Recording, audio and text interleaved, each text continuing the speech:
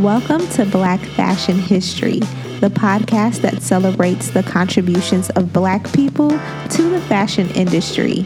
It's Black history, but make it fashion. And I'm your host, Taniqua Martin. Welcome back. And if you're listening to my voice, this means that I have another exciting Black Fashion History installment to share with you. If you're the type of person who thinks that accessories make the look and accessories is what allows you to express your style, then you're going to love this episode because today we are talking about the first commercial African-American jeweler in the United States. So essentially, she is the accessories queen. I can't wait to share with you about the life and the work of Winifred Mason Chenette. Winifred Mason Chenette was born in 1918 to West Indian parents in Brooklyn, New York, and she got her start during what is known as the modernist jewelry movement in the 1930s. This movement lasted from the mid-1930s to the 1970s, and as I mentioned at the beginning, she is reported to be the first commercial African-American jeweler in the United States.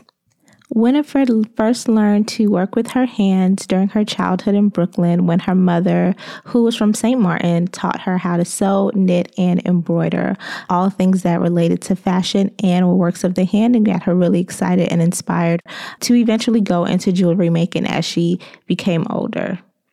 Outside of jewelry making, she was a very gifted student, and she graduated with a Bachelor of Science in English Literature and received a master's in teaching from New York University, aka NYU. Growing up, Winifred was uninspired by the jewelry and the designs that she would see in department stores, and so she began making jewelry for herself by hand in her parents' Brooklyn home in 1935, and that's when her career as a jeweler began. Her homemade jewelry sparked the interest of many Black women in her community, which caused her clientele to increase over the years, especially when she graduated from NYU. After graduating with her master's, she began teaching arts and crafts as well as making jewelry in the city of Harlem, and she opened her shop in Harlem in the mid-1940s, causing her work to grow even more popular among the Black artist scene. In fact, her Harlem shop became sort of a training space for young Black artists, including jeweler Art Smith, which we've talked about on this podcast. He was one of her early apprentices, and helped her around her shop. As a jeweler, Winifred Mason Chenette believed in using innovative practices and creating custom designs for each of her clients, so none of her pieces were alike. This obviously caught the eye of many celebrities who enjoyed the privilege of having custom pieces that other people wouldn't have, and one of her most famous clients and celebrities was Billie Holiday, who wore many of Mason Chenette's pieces as she performed in different clubs in New York City.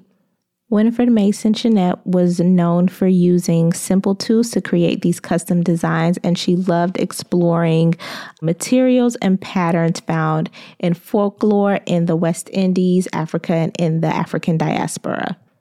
In 1945, Winifred received the Rosenwald Foundation Fellowship, which allowed her to travel and to live in the West Indies for about half a year to gather inspiration for her jewelry. Then the Rosenwald Fund grant led her to Haiti, where she developed the inspiration for most of her creations, and when she returned, began creating jewelry pieces honoring the spiritual and cultural practices of the island.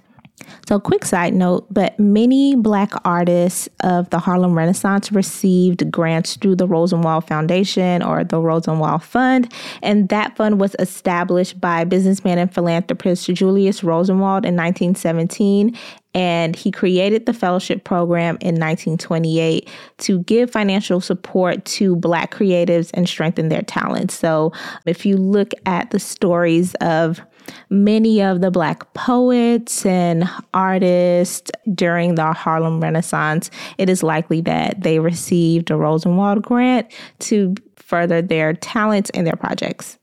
As an example for her love and connection to the West Indies and the African diaspora, and it as a source for inspiration of her jewelry, I'm going to read an excerpt of her personal statement that she wrote to receive the Rosenwald Grant.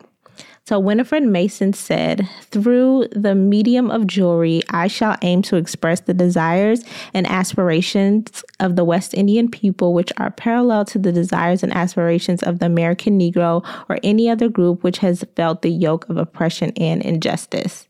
So her desire was not just to make a fashion statement or make jewelry, but to really tell the stories of her people in creative ways and the stories of Black people around the world in creative ways, ultimately highlighting all of their experience on a mainstream stage.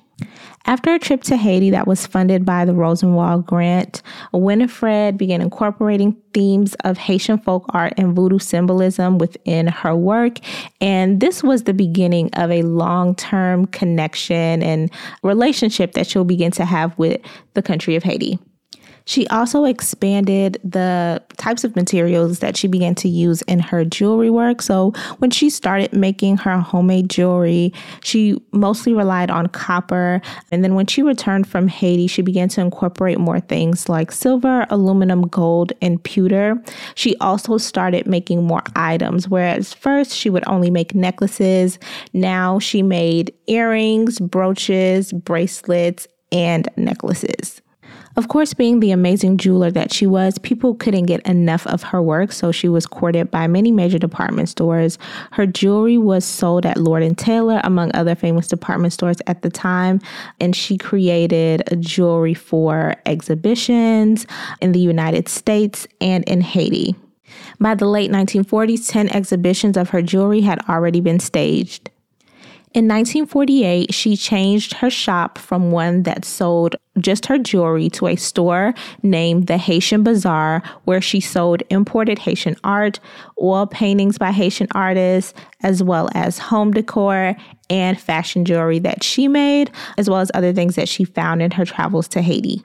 That same year, she married Haitian artist Jean-Yvon Channette, which is how she got the name Mason Channette. And the following year, she moved to Haiti with her husband, and they built a jewelry manufacturing business that catered to tourists.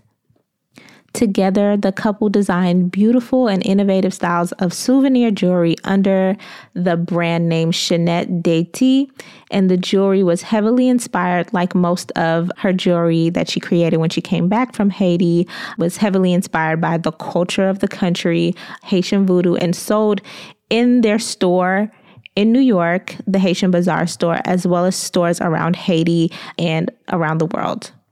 And if you were to go on Etsy or eBay right now and type in Winifred Mason or Mason Channette, a lot of the jewelry pieces that you will see people reselling are those from the Channette d'Haïti line that they created during their time living in Haiti.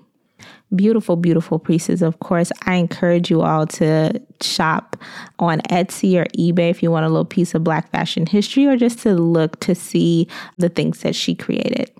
Winifred and her husband's work was very important because it highlighted stories of Black people in the diaspora in a way that was not being shown, and it offered like a counter image to what was being shown in the culture. So many of American portrayals of voodoo around this time, or Haitian people around this time, really was more in a demonic way, a negative way. And through her work and the work of her husband, they wanted to highlight the culture of this area, the beauty and the aesthetics of the Haitian people and their practices at the time.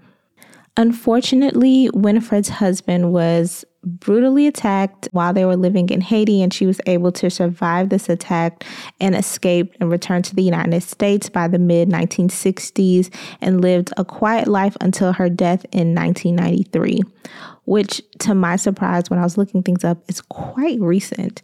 Even though she's no longer with us, her jewelry remains as a source of inspiration for many artists and many jewelers and fashion designers around the world. And that's it, guys. Thanks again for tuning into another episode of Black Fashion History. If you loved what you heard, and I know you did, make sure to subscribe or follow us on your favorite podcasting platforms and on all social media at Black Fashion History Podcast. Don't forget to visit us online at our website, blackfashionhistory.com. And of course, if you don't do any of that stuff, make sure to tune in again next week for another Black Fashion History installment. Bye-bye.